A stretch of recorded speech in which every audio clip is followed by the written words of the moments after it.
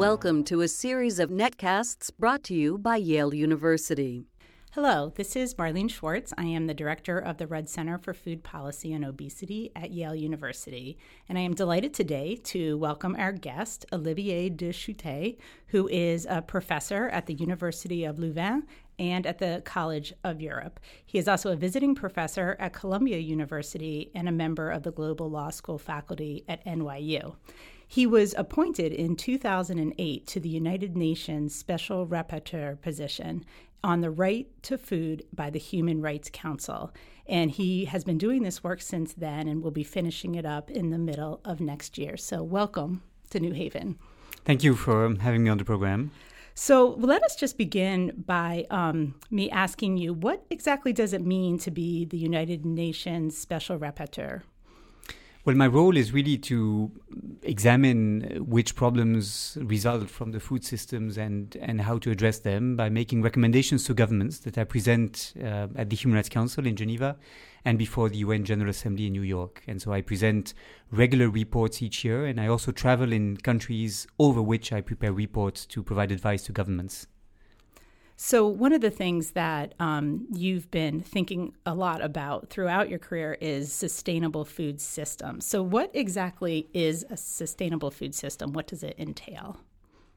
Well, it's actually a complicated notion, and the notion of sustainability is a sort of suitcase word that includes three separate concerns.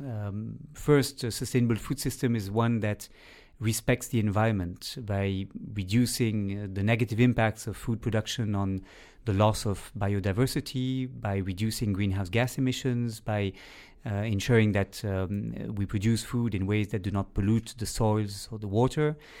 Secondly, sustainable food systems refer to systems that are sufficiently remunerative for the different actors of the food system, the farm workers, the farmers, all different actors in the food system who very often are not paid well enough for the work that they perform in the current state of things.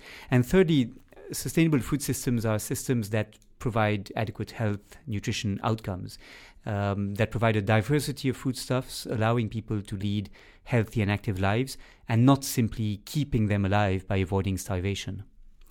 So one of the things that people think about a lot when they're considering the environment and our impact on the environment is greenhouse gases. And I think that a lot of Americans think about, the cars we drive and transportation. But how much does the agricultural system really contribute to greenhouse gases? Well, there are two ways of measuring this. First, we can ask how much greenhouse gases result from food production per se on the field, by using tractors, by using chemical fertilizers that produce nitrous oxide, which is one very potent greenhouse gas.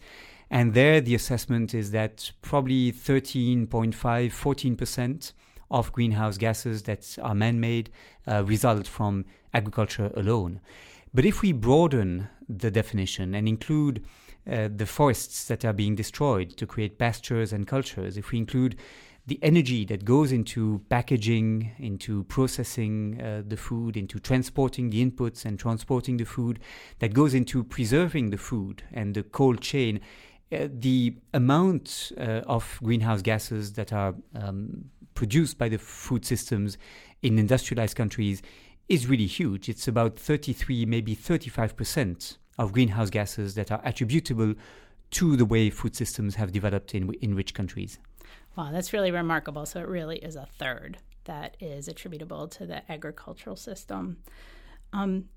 So why is it so hard then to get people to change their personal behavior? I mean, I think that people have been hearing about, the climate change and the importance of acting now because our children are going to suffer the consequences of our inactivity. And yet it seems like the average citizen doesn't really take it seriously or feel like they have a personal responsibility to change. I think there are two major explanations. The first one is that information that is not interesting to hear, that people prefer to repress because it runs against their lifestyles and obliges them to take responsibility, is information that people tend to ignore and not to process, really, to act upon. And in fact, social psychologists have highlighted this phenomenon and described this as the white male syndrome, which is a syndrome by which we do not perceive and process information that obliges us to renounce our lifestyles when they are lifestyles of a privileged elite. So that's a first major problem. A second problem is that we feel disempowered in the food systems. We feel that the food systems are composed of a large number of elements, very few of which we can change, certainly by our individual consumers' behavior. And so we feel that we have no responsibility because of the diffusion of responsibilities across a large number of actors constituting together the food systems. And I think this is one reason why we have to re-empower citizens, to allow them to have greater control over their food system so that they feel they have a stake and a responsibility in changing them. So I think because it is such a complicated system, our food system, and has so many layers, when we think about trying to make a transition, trying to really, help that change, what would you say are the different levels at which a transition could occur? Well, I suppose we could make a distinction between transitions that are directed by the state, by public authorities, and that are directed top-down by regulation, by taxation, by subsidies that must change, indeed, given the unsustainability of current food systems.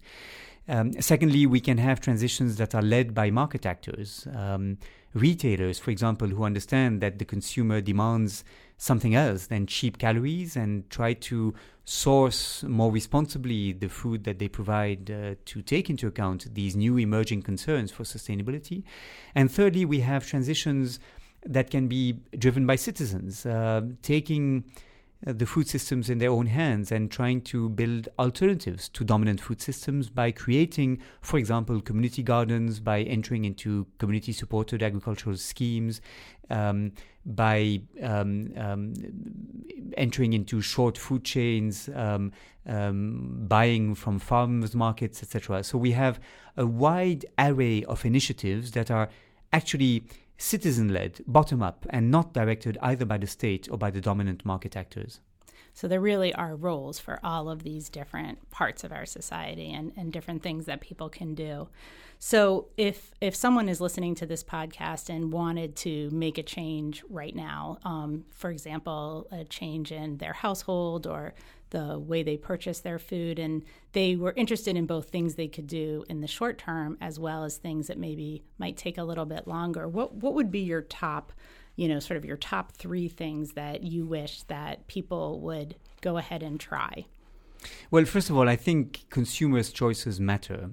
They matter for two reasons. First, because of the fact that some ways of producing food or commercializing it shall be rewarded and others discouraged. And they matter because they send a signal to the political system that the demands of consumers are changing and that the government should do something to meet these alternative demands. And what I would recommend is, for example, if I were to list three priorities, to reduce the consumption of meat. In our rich countries, we consume 110, maybe 120 kilograms of meat per year per person. That is maybe 4 times what we would need, according to nutritionists. And it certainly puts a very strong pressure on resources, given the diversion of huge amounts of cereal to feeding cattle in industrial meat production processes. Secondly, we should encourage families to have family meals where different members of the families meet, eat together, cook their meals, having more healthy diets as a result. And also because when you eat in a collectivity rather than individually alone or in front of the TV screen, you are actually controlled by the others and you will reduce your consumption as a result. So number 2 priority would be to prioritize family meals and to have enough time for this and to reduce the time spent on on commuting, for example, which of course is a huge program in itself. Thirdly, we need to favor local production, to rebuild local food systems and reconnect the consumer to the local producers. And I think this has tremendous benefits in allowing people to better understand the food they depend on, to rebuild trust between producers and consumers, and also to reduce the impact of long food chains on the environment, food miles, but also all the packaging and conservation that goes with this. So to summarize, it sounds like get some great vegetarian recipes and make them for your family, sit down together and enjoy them, and then find out in your community where you can get food that is being grown right there near where you live. I actually have one more question, and this is a question as a researcher. So, I can certainly participate in this as a mother, as an individual, but what do you think that the research community has to contribute to this problem? Well, I think it's a natural tendency for researchers to come up with solutions that they believe are the best and that must be imposed to the communities via legislation, via tax reform, for example, when in fact we may, as researchers, have to be more modest and more ambitious at the same time. More modest by listening to what consumers, citizens demand from the food systems, by examining the initiatives that activists do take already and that we may have to research more about, and more ambitious in proposing real alternatives to the food systems as they have developed over the past 40 years, rather than trying to tinker with the existing food systems and change them in a much more incremental manner.